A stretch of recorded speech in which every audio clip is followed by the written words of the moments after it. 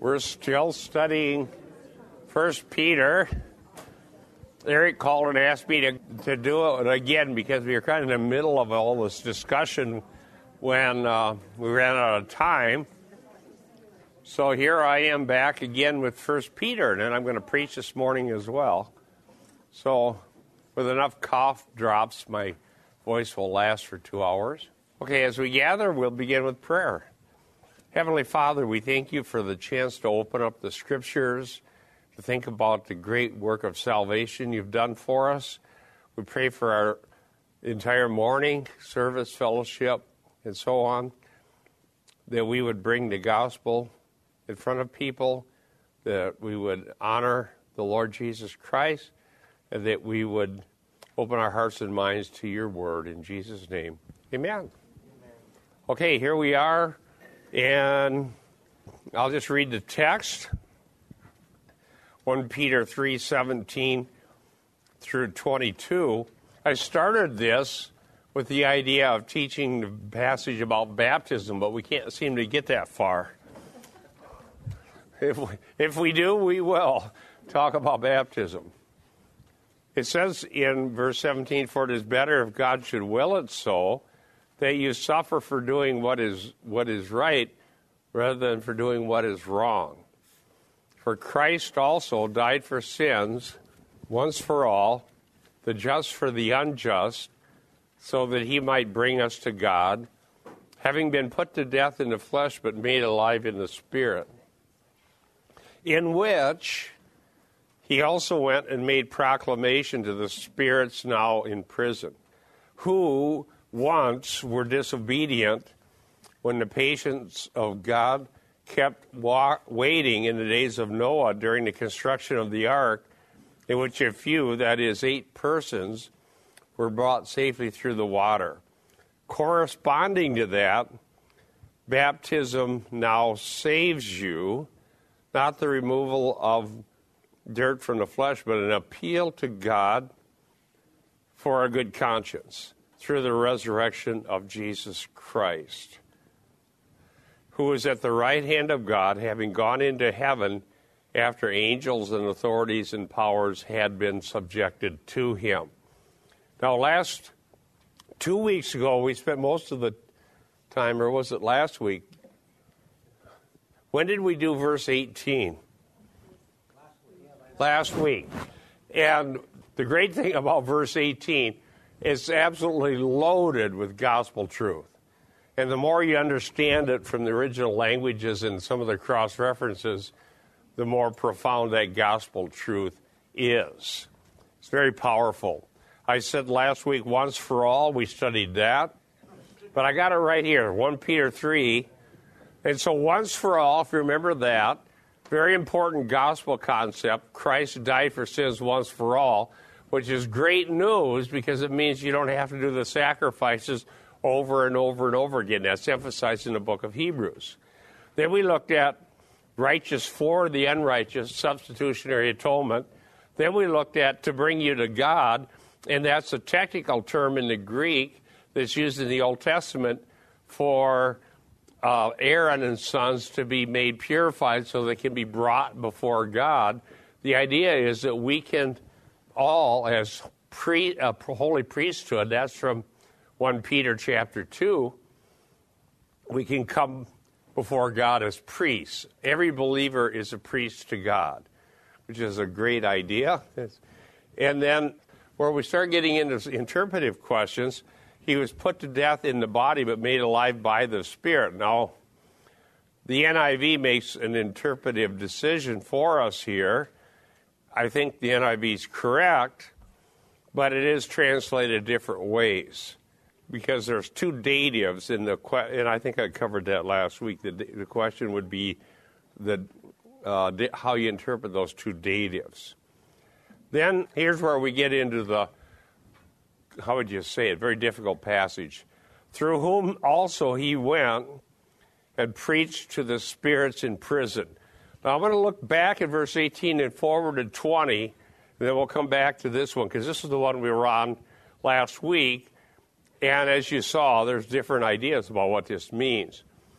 And I'm understanding through whom to be a reference to the Holy Spirit. Okay, so if you back up one, made alive by the Spirit through whom. So I would say whom is the Holy Spirit. That's how I'm interpreting it. And I think I've got good grammatical reason to do so. And then he went and preached. Now, there's several questions here. One of them is, who's he who went and preached? We believe I believe anyhow, that that's Christ. Christ is the one who travels, the Greek says travels, and preaches. Another question, this is what I said last week, you don't have to agree with me, that this is talking about what happens after the resurrection. Okay? Made alive, in blue there, that claim means resurrection. It's used that way elsewhere in the New Testament. Through whom? Through the Spirit, he traveled and preached. And here, there's where all the questions really start piling up. To whom did he preach? Well, it says spirits in prison. Are the spirits angels, demons, human beings? Who are these spirits? And then what about the prison? What kind of a prison are we talking about, and how can a spirit be in prison? So you can see there's reasons why this is a difficult passage. Now let's just bounce ahead for a second here, and I have a bunch of material for us. 1 Peter 3:20. I went to the Net Bible because it has a really good translation in a couple places I thought were important. After they, now who's they? That's our first interpretive issue. In 20, I'm saying it's the spirits. All right? They were disobedient. Okay, so we have spirits who were disobedient. When were they disobedient? Long ago. And is this tied to anything in particular? Well, it says when God patiently waited in the days of Noah. So somehow or another, I stepped on my own cord. Somehow or another, the Noahic flood and the building of the ark, which is going to be referenced in regard to baptism, and what all happened in Genesis 6 serves as a background of this. That's how I read it. That's how I understand it. And it says God waited patiently. Now, Noah took a long time to build the ark, okay, and it wasn't raining or flooding. They got a dew every morning. And so you imagine his contemporaries thought he was a crazy guy. What are you building a boat for? It'd be like building a boat now in California. They're having a drought. There's no water even in the things that used to be reservoirs. But he was building an ark, and this is where we're going to inform baptism. In the ark, a few, that is 8 souls, were delivered through water. And that becomes an anti-tupos, it says in the Greek, for baptism, or antitype. Let me see what I've got here on my slides. Okay, and then we touched this last week, but I want to do it again. By the way, this is a discussion. Brian has the mic. Anybody wants to discuss, feel free to do so. We looked at Jude, and today I also want to look at 2 Peter 2, because both serve as a background to 1 Peter 3. All right? So Jude 1, 6 and 7. We did this last week, but let's look at it again. And then I brought some show and tell. All right? Now, it says here, and angels who do not keep their own domain, but abandon their proper abode, he, that is God, has kept in eternal bonds. So, stop right there. Kept in eternal bonds, I would say, now you don't have to agree with me, but the way I see this is the spirits in prison are the same as the angels in eternal bonds. That's how I'm reading that. And I think when we see that you get the same idea in 2 Peter 2, that's how Peter understood it. Kept in eternal bonds under darkness for the judgment of the great day. So let me give you an implication of that. If this is true, unless we're just going way off the rails here, that means that some of the fallen angels whose sin is linked to the narrative about Noah were locked up by God. Not meaning they've already come under the eternal judgment and been thrown into the lake of fire. It means they're locked up. And I'll tell you in a bit why and what that implies and a good reason for this. And I believe now that there's no tense, I'm going to go back and forth here. It says they were disobedient long ago when God waited patiently. Okay, and it says here they're in prison. Now, I would believe that that's who he's talking about, these fallen angels, because they are linked to Noah. Somehow this has to go back to Noah if we're going to take context seriously. Now, reserved for judgment. Now, the judgment on these particular fallen angels hasn't already happened. It says that Jesus traveled and preached, I'm saying, to these fallen spirits, declaring victory over wicked darkness and vindicating righteous Noah. Okay? And then it goes on to another narrative from the Old Testament in Genesis, from Genesis 19. Just as Sodom and Gomorrah and the cities around them, since they in the same way as these, who are these, going back to the spirits in prison, indulged in gross immorality. Now that's what Genesis 6 says these angels did. And went after strange flesh. Now we know what happened in Sodom and Gomorrah. That's in Genesis 19. And notice what it says, are exhibited as an example in undergoing the punishment of eternal fire. Now the fire that burned up Sodom and Gomorrah is an example. It isn't eternal fire. It's an example of it. Okay? And it says in Peter that it warns anybody that wants to do that. Now, what was that issue in Genesis 6 and Genesis 19 that would be the same issue? And I would say boundary crossing. You know, and you might say, well, I mean, that's some pretty serious boundary crossing.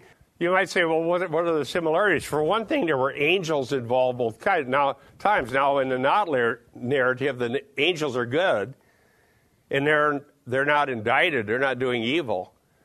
But the sinners, the men, wanted the angels. And even after they were smitten blind, their wickedness was so great, they wouldn't quit groping for the door. How wicked is that? They were groping for the door, hoping to get in because of the angels. Now, in both cases, we have severe boundary crossing. What do we learn from this, or why would it even be this way? Why would the Lord tell us these things? Let me suggest a couple of reasons. And I'm assuming you're familiar with Genesis 6.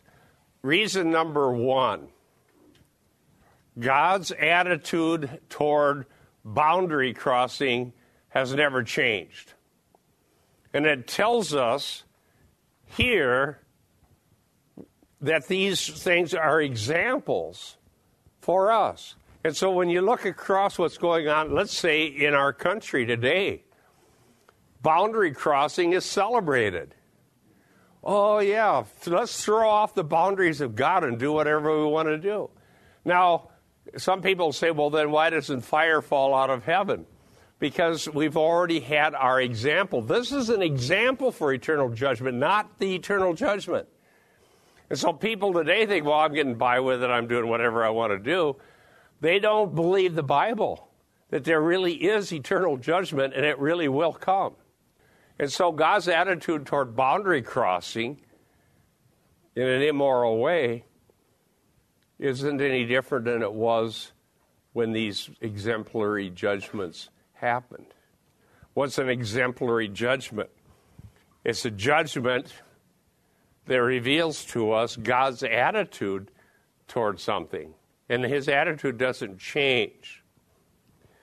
So, let me see what else I have. Let's go to 2 Peter 2 now, 4 through 6. And I'm going to try to put this all together. There's a way in which Jude and 2 Peter 2 are parallel very similarly to our synoptic gospels. Okay? It's not to be doubted that they're dealing with some of the same material. Wherever it may have come from, Jude and 2 Peter 2 are very, very similar. Some of the same terminology is used. Let me read this.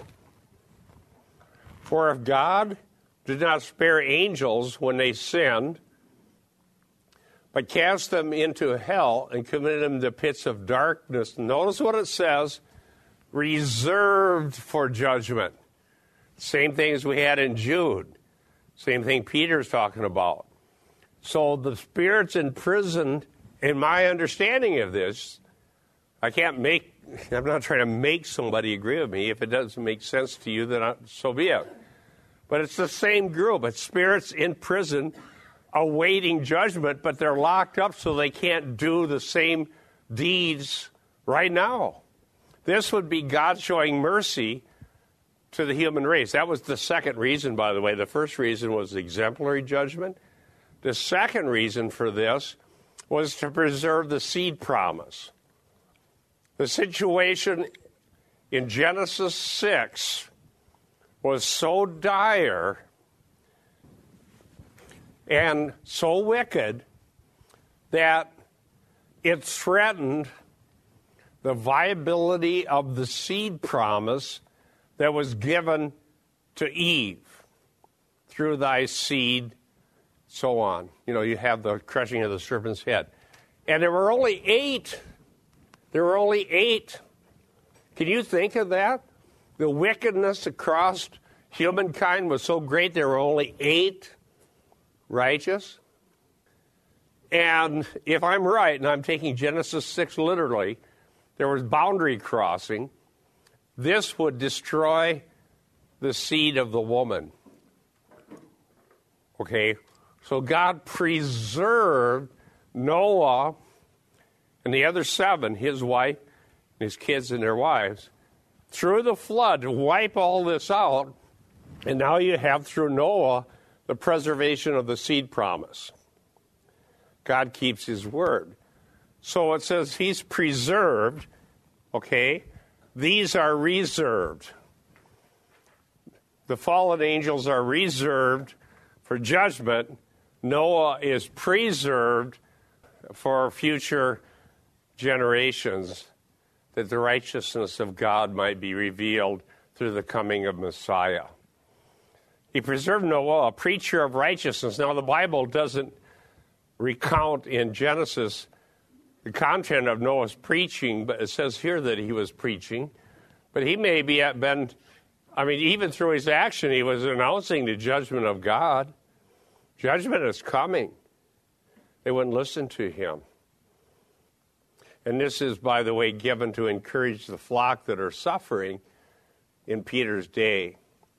Preserved Noah, preacher of righteousness, with 7 others, when he brought a flood upon the world of the ungodly. And now there's a real long if-then. I mean, this goes a long ways. I'm only giving you part of it. And if he condemned the cities of Sodom and Gomorrah to destruction by reducing them to ashes, notice what it says, having made them an example. It's the same terminology used in Jude. Having made them an example to those who would live ungodly. The ungodly were the ones drowned in the water. It's an example of those who would thereafter.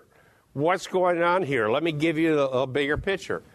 These fallen angels that acted wickedly in Genesis 6, that provoked the flood, that's recounted in Genesis 6, are locked up in prison, reserved for judgment. Noah was a preacher of righteousness. God preserved the seed promise and his own justice by preserving Noah and his family.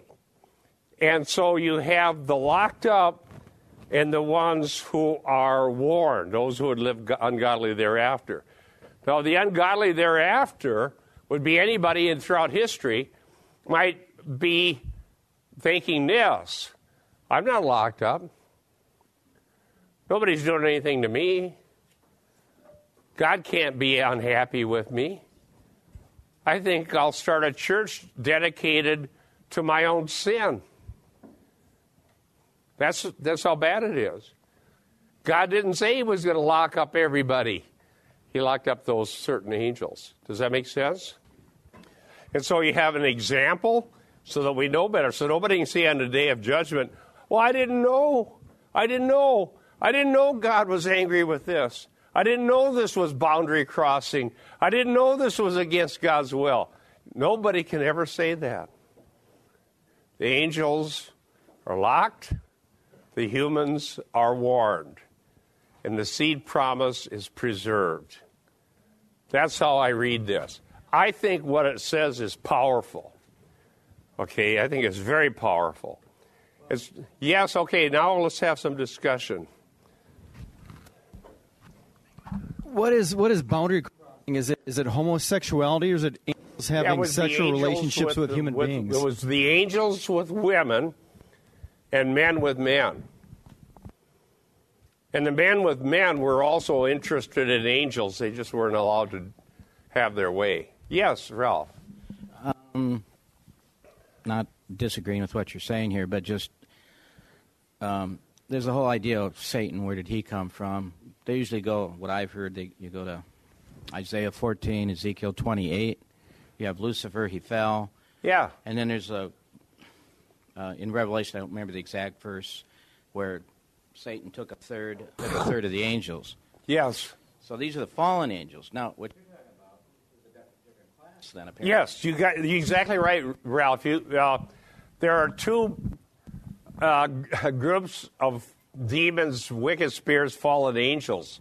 Those who have been locked up since the time of Noah, and those that are still loose, who hadn't participated in that same sin.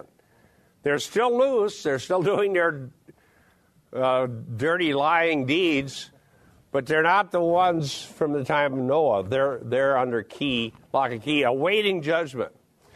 Eric. Yeah, Bob, I think you made a good point. By the way, Ralph, thank you. Yeah, back to that boundary crossing, too. 2 Peter, with this boundary crossing, the issue with Peter is you have these false teachers who are saying Jesus Christ is not returning, therefore we can live any way we want, therefore we can take somebody else's wife. And you remember in 2 Peter 1, that's why the big debate over the interpretation of what happened on the Mount of Transfiguration is such an issue. That's why Peter has to argue you're not allowed your own interpretation of Scripture. God ordained or authenticated the correct interpretation because they heard the voice, this is my son, from Psalm 2. And listen to him. Listen to him, exactly. And you know what, Bob, you made a great point here. 2 Peter 2, we have this judgment that happens, and like you said, it's an exemplary judgment, and it only has to happen once. Peter uses it again in 2 Peter 3. He says there are those who say, God must be slow concerning his promise, and he says no. After all, he created all things. God intervened in history when he made everything in the initial creation, but he also is going to intervene, or he did, with the flood. So the flood and the judgment upon these angels is always used as an exemplary judgment. So he uses it over and over. Jude says that, Peter says that. It's obvious from the Bible, and it comes up in the Gospels. Okay? And exemplary judgment doesn't exhaust God's judgment. It informs us about the future judgment that we need to take heed. And as Eric said, you go into 2 Peter 3, and you have mockers who mock because everything's the same. Okay? I understand. Genesis 6 is very disgusting and distasteful.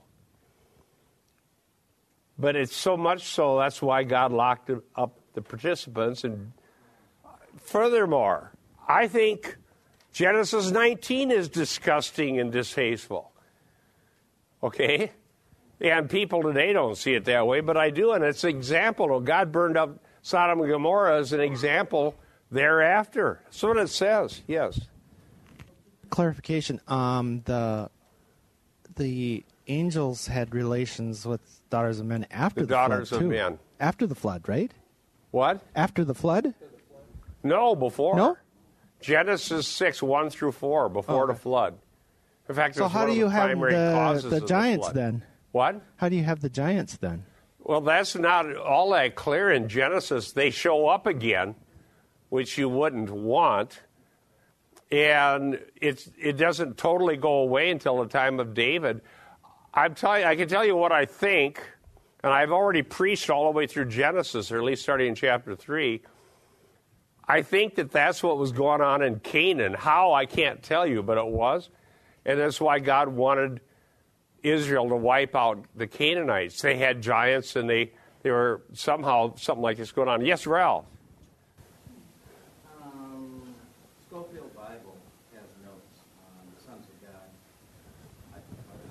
It says the sons of God are the godly line of Seth, and the daughters of men are the ungodly line of... Okay.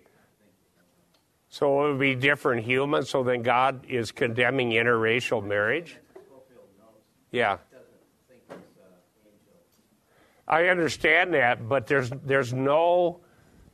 I see no evidence whatsoever from the text that says that. Okay, go, Eric, did you have something to say about that? That idea has been around. It's interesting. I did some more research here. All of the Jewish interpreters in the intertestamental time and at the time of Christ interpreted Genesis 6 literally. There was none of this line of Seth theory. Plus, they're transgressing a boundary. It's not even clear it's a boundary in the Bible. Go ahead. Right, the problem with that, Ralph, is the sons of God. Every time that's used, and I mean every time it's used in the Old Testament, look in Job 1, the sons of God is always a reference to the spirits, always a reference to the angelic beings. The other thing Bob has already pointed out, in fact, he had the Jude 1 up there just a moment ago.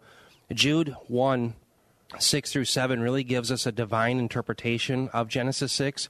It calls them angels. Exactly, because it says the angels went after strange flesh. It says in the same way Sodom and Gomorrah went after strange flesh. And so in the same way makes a link between Sodom and Gomorrah, and the antecedent is the angels.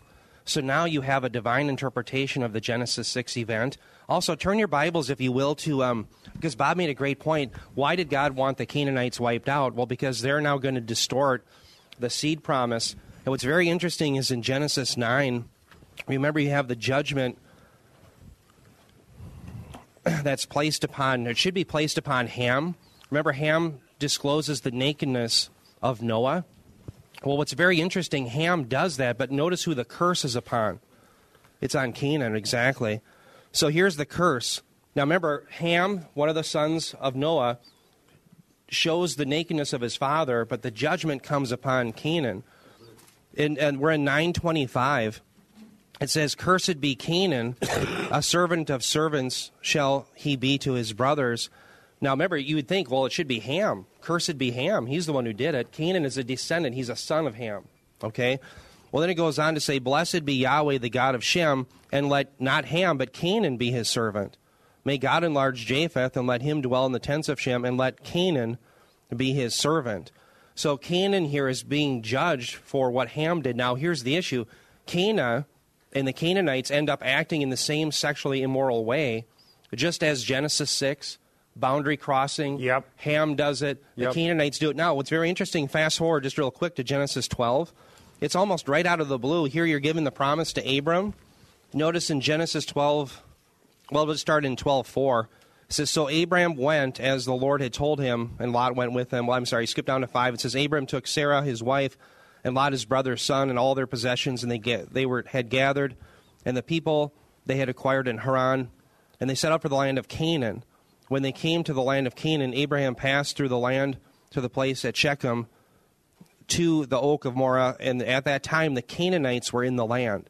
So now what's being expressed is there's a problem. These Canaanites are there, and they need to be expelled. Why? Because they're a curse. And exactly what Bob was saying is they need to be expelled.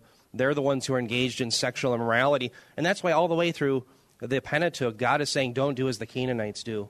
These are the people that are cursed and doing wicked, immoral things. There was a reason why God wasn't just being overly harsh. Exactly. Yep. The destruction of Canaan was to accomplish the same thing as the flood, which is to preserve the seed of the woman, the Messianic promise. But Israel didn't want to do it. And so then the problem went on right up to the time of David. Now, one of the things that I found, and I want to go back now and then put up some of the historical ideas about the passage I'm studying in 1 Peter, all of the commentators that are extant, Jewish and otherwise, in the first couple hundred years BC and then during the time of Christ, they all understood Genesis 6 to be literal. And there was just like even the pagans said there was a Noahic flood, the best way to explain it, why do the Babylonians and everybody else have a flood narrative? Some of the liberals say, well, the Bible borrowed theirs from the Babylonians.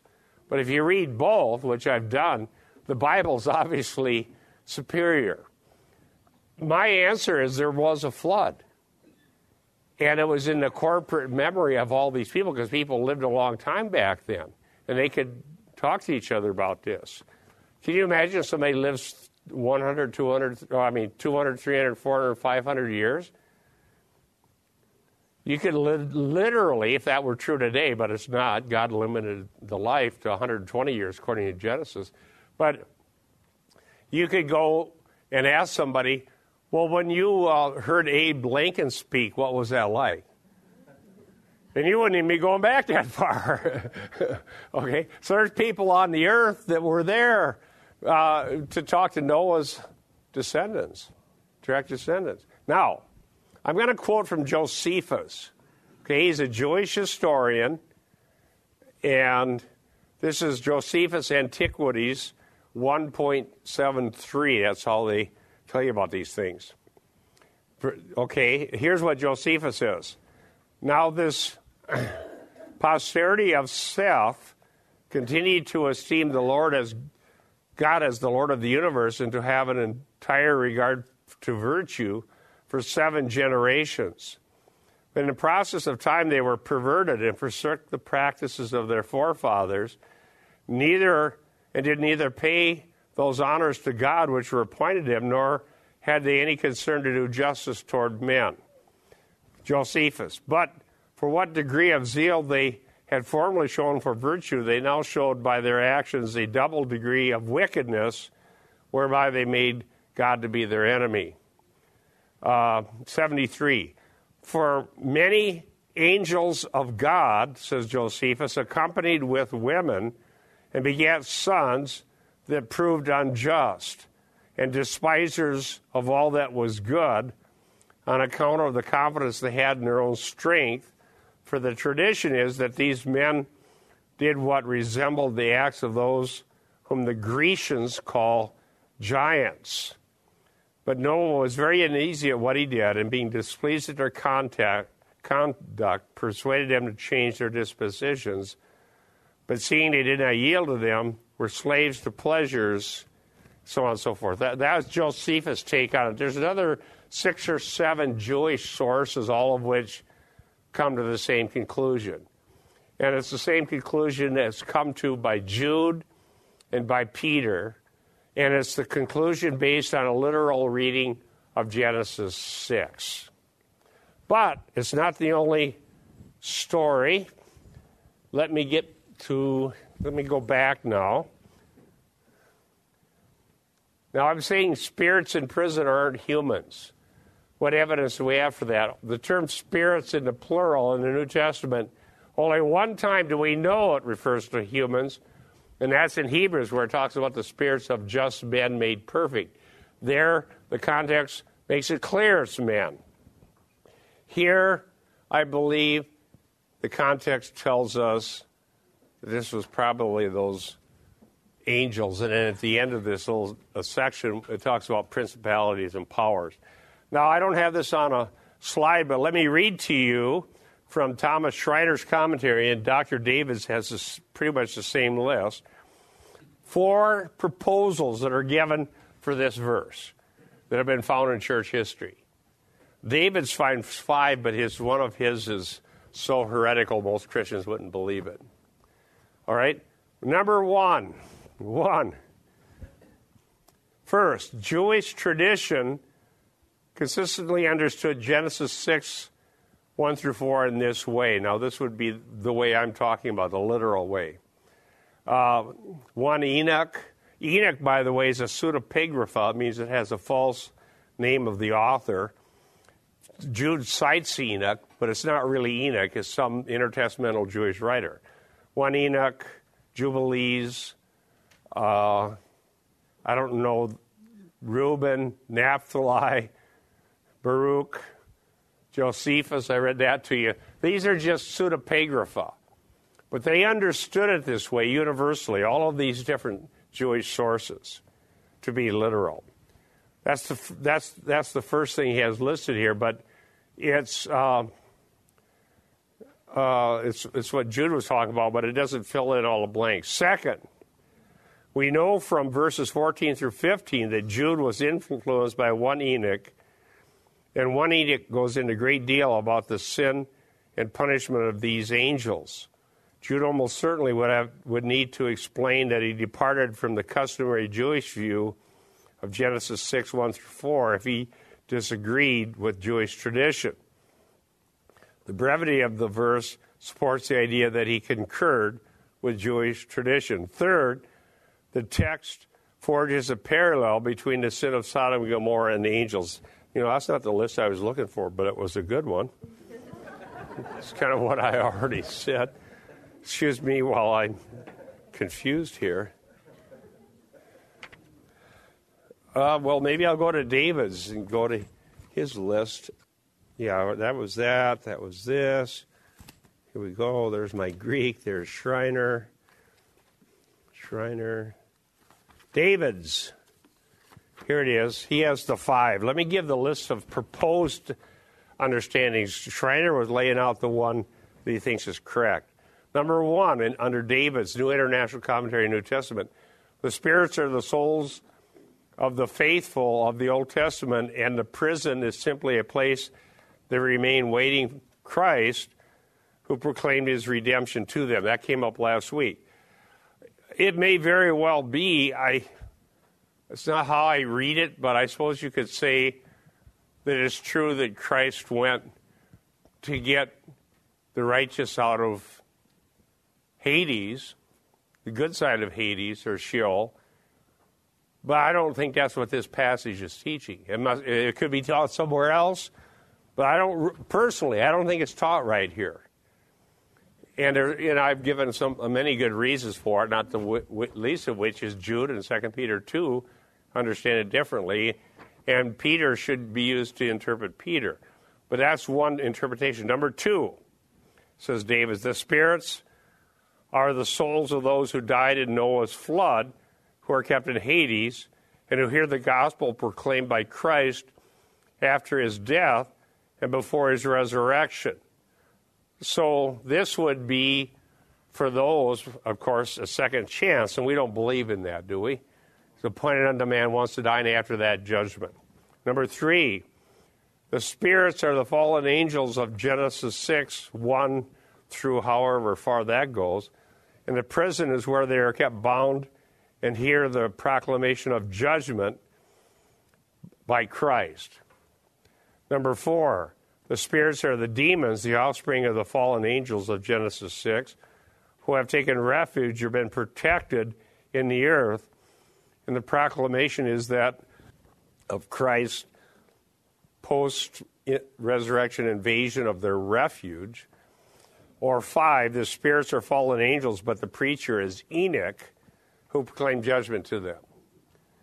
Well, we're not going to say that. Christ is the one who preached, not Enoch.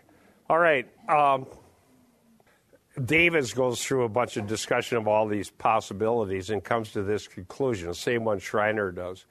Thus, it seems likely that this passage in 1 Peter refers to a proclamation of judgment by the resurrected Christ to the imprisoned spirits, that is, the fallen angels, sealing their doom as he triumphed over sin, death, and hell, redeeming human beings.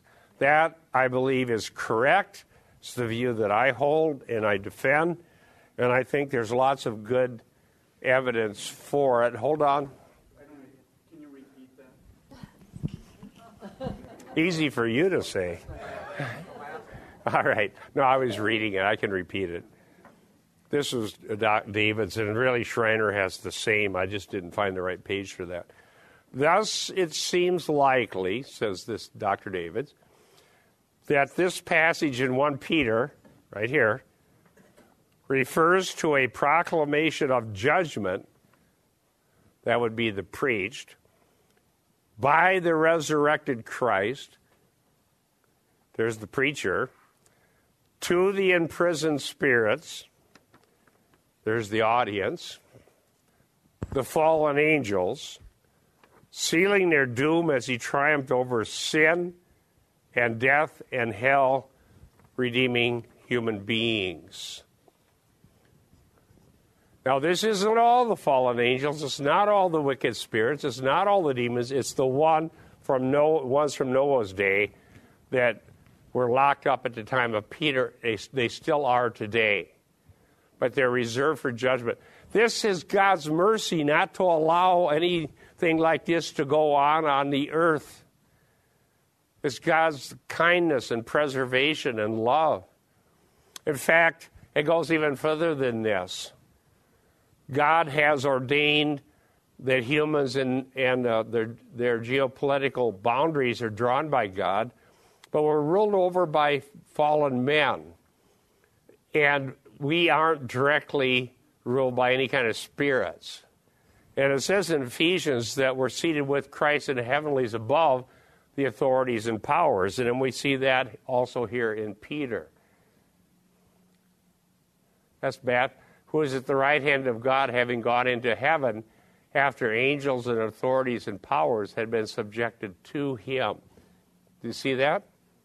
All right, so it's after the resurrection. Now, concerning Jesus' descent into hell, if it did happen, it's contained in at least a later version of the Apostles' Creed. Jesus descended into hell. I don't know where it says that in the Bible. It definitely does not in Peter, in my opinion. Okay, I'm not the Pope or anything, and I'm not infallible. But I can't have an opinion.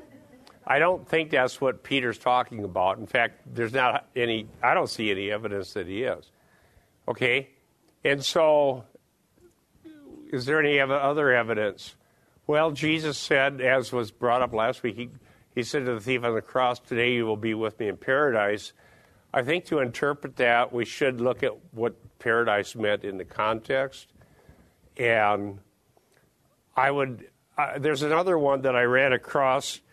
Think about this, and you can decide if it has any bearing on this.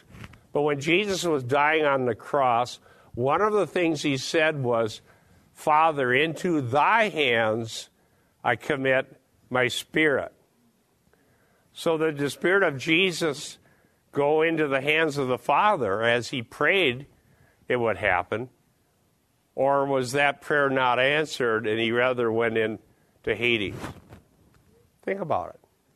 I think he went to be with the Father. Now, I'm going to recommend a book and then warn about a book.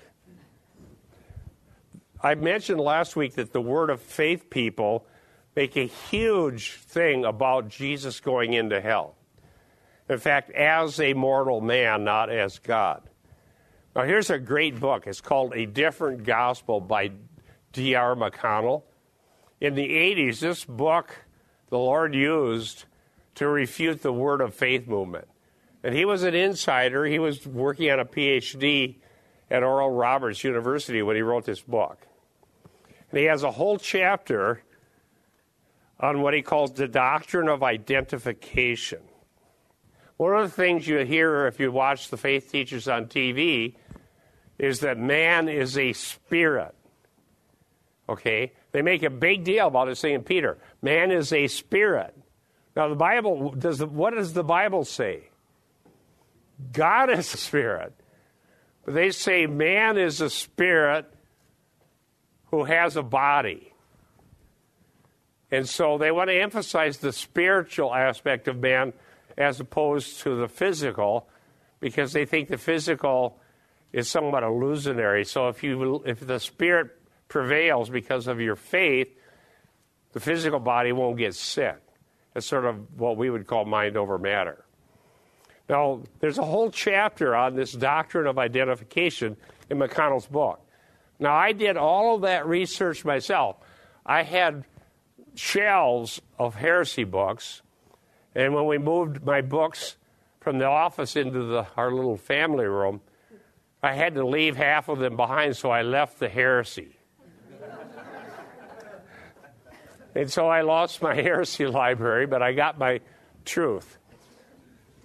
I only took a handful of heresy books. Now, this also is somewhat held by Keswick holiness.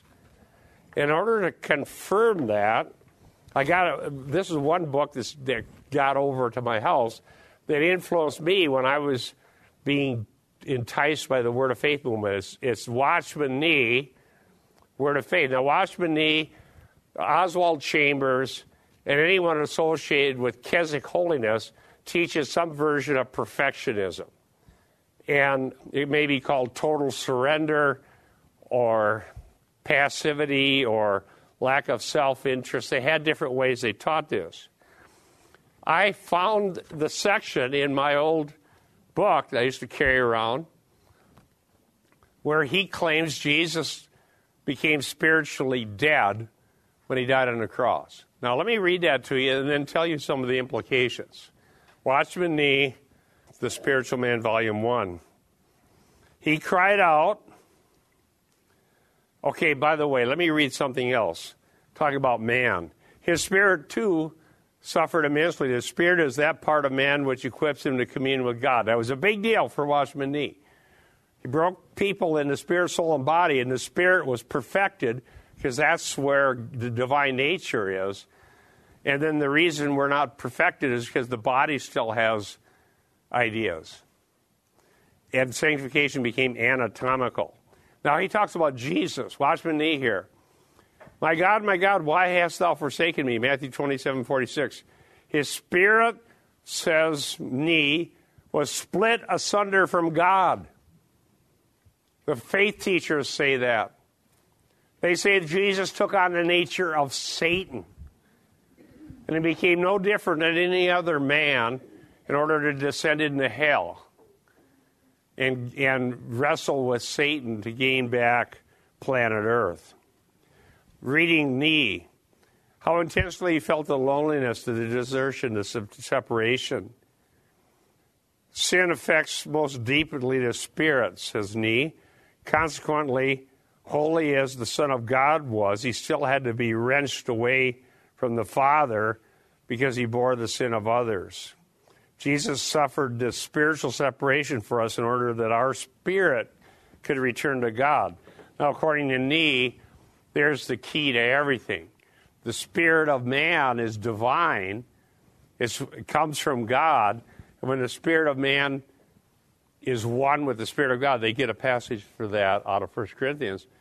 Then you have the divine nature in man, and the problem is the soul and the body. Now, the soul is the arbiter between the body and the spirit. The spirit is perfected.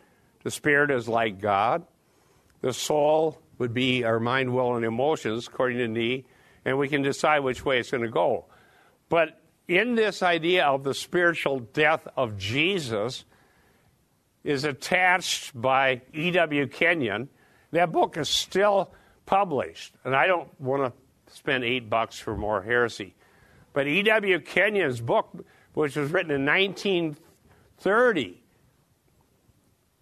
that says what happened, describes Jesus' descent into hell in great detail. Kenyon. Kenyon is the founder of the Word of Faith movement. Not Kenneth Hagin, not Kenneth Copeland, not Joyce Myers, not any of these people, not Joel Osteen, whose dad was heavily into it. E.W. Kenyon. He was teaching all of these things years before Kenneth Hagin ever taught any of them. And when I first listened to Hagin as a freshman in Bible college, he used to say straight forth that he got his material from E.W. Kenyon. Later, he claimed it came by vision from God himself. That's what got me out of it, because I thought it was bogus. So Jesus, separated from the Spirit, becomes an ordinary man. Now, what's wrong with this? Let's put our theologian hats on. This means Jesus really wasn't divine. The born-again Jesus of this Word of Faith heresy cannot be divine because it fails on a definitional level. Divinity is eternal, non-contingent existence. Non-contingent means the deity of God is not dependent on anything outside of himself. There's nothing greater than God. There's nothing beyond God. From all eternity past, God, the Trinity, exists from all eternity. And all members, Father, Son, Holy Spirit, share this eternal deity. They're not dependent on anything outside of themselves. If Jesus was separated from that essential being of deity, that is proof that his deity was contingent, and that is proof he never was God. So therefore, me and the Word of Faith heretics that teach the same are denying the deity of Christ, even if it's only for 3 days. The contingency, Brian, Nancy right over here. Did I scare you away from it? Yeah, Nancy and Nancy. Say, Bob, the in prison. So the definition of in prison would be what? Because then Watchman This would be the and Chambers. Yeah, look at this. Are they equating that to hell then? That would be where the spirits that sinned in Genesis 6 have been locked up, and they'll stay there until the final judgment. It's called here. Oh, that's Jude. Hell is not in the Greek there. Tartaros. Tartaros is the word for this dungeon. All right? Okay, back to Rel. I just want to clarify and make sure I understand what you believe.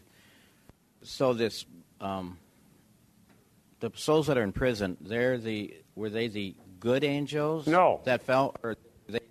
Well, they were good in whatever state they were in before. They were the wicked ones in Genesis 6, 1 through 4. Okay, but it said they left their first state. So these aren't. Yeah, well, all wicked angels fell from somewhere at some time. Right. But these are the ones specifically marked out. These are the ones that follow Satan in Revelation. This is according to the text of Jude, Peter, and Peter, these are the ones that sinned with women in Genesis 6, 1 through 4.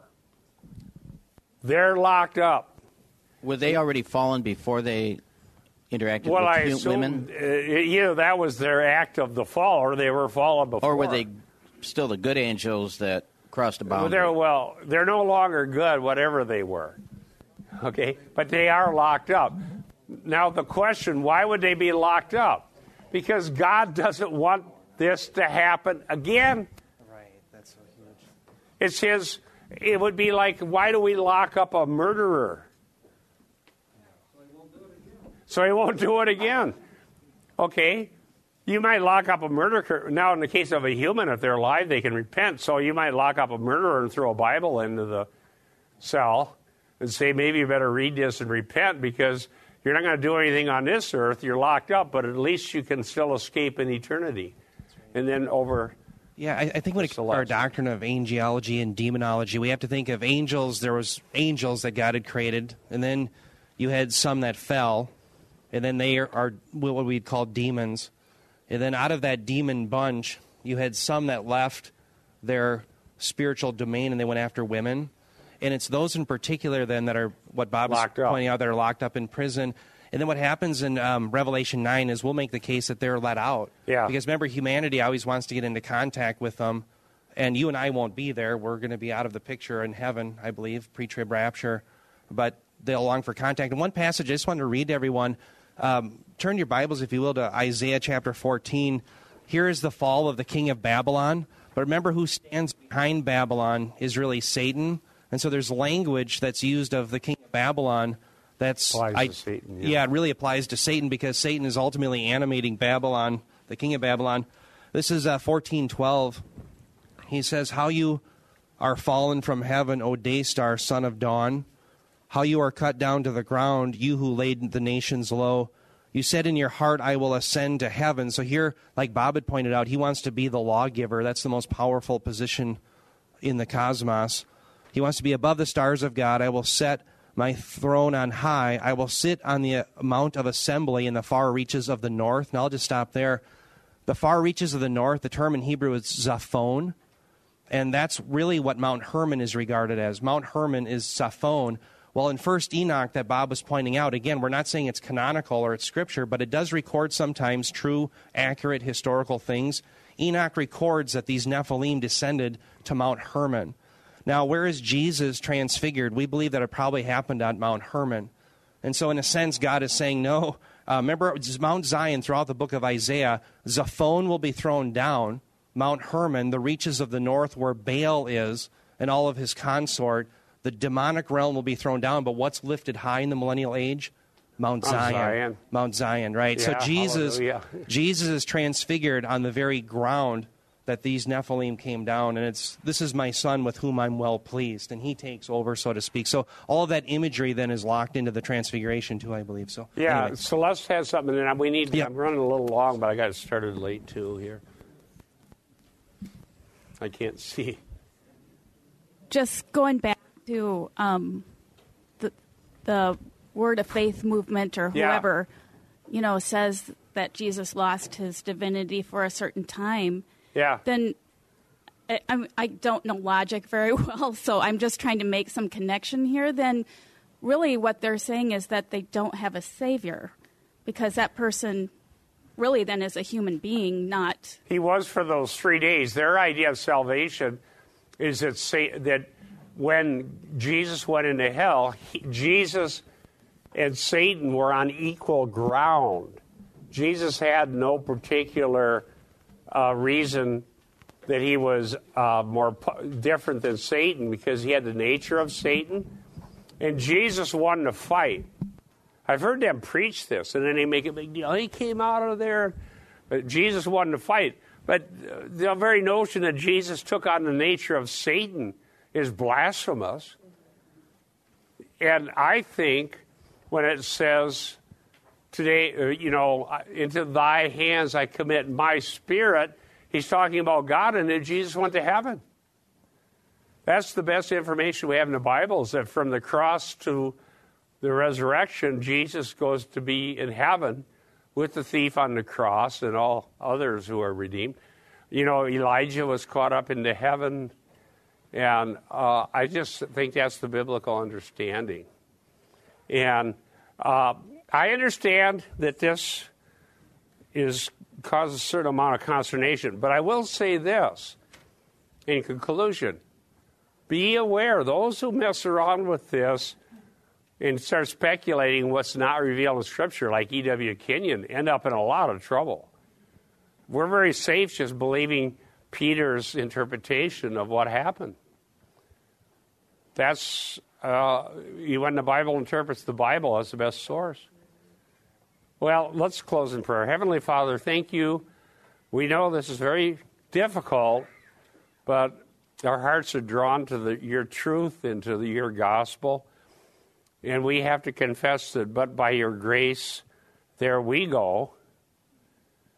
And we're not in any way superior, but we're redeemed by your precious blood. And we pray that we would go preach the gospel to all people. In Jesus' name, amen.